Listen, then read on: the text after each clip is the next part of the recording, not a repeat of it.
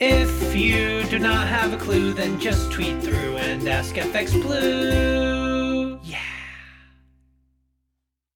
Hello, good morning. It's Wednesday the 24th.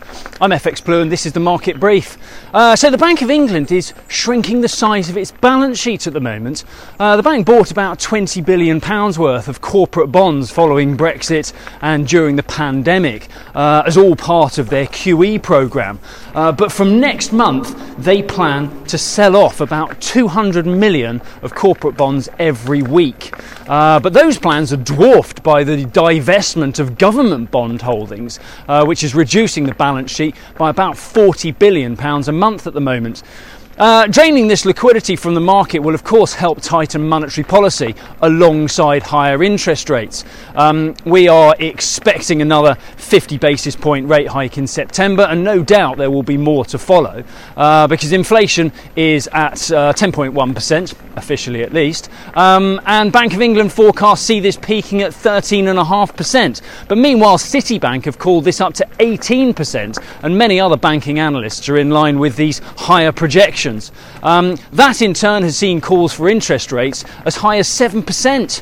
What do you think that will do to the property market? Good grief. In the FX market, sterling recovered a little of the lost ground as the dollar saw some profit taking yesterday.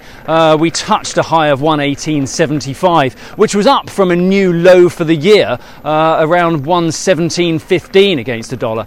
We opened this morning around 118.75 against the euro, and euro dollar remains under parity around 99.40. Over in the US, there are continuing signs of economic slowdown. Nevertheless, the administration and the Fed remain convinced that they are not yet in recession. Yesterday's PMI data showed output is falling. While manufacturing continues to expand just a little, the service sector fell from about 47.3, I think, down to about 44.1, which confirms significant contraction in the sector. Powell's speech on Friday from Jackson Hole will be hard-pressed to remain so hawkish about interest rates now, and indeed he may signal a slowdown in the size of future rate hikes. We'll have to see there, though. There's still very much everything to play for. With a bit of dollar profit taking in the market, the dollar index corrected down to about 108.05 yesterday, but we did recover and we closed out the day around 108.50 there. Right, that's it from me. Have a great day. Join me again tomorrow.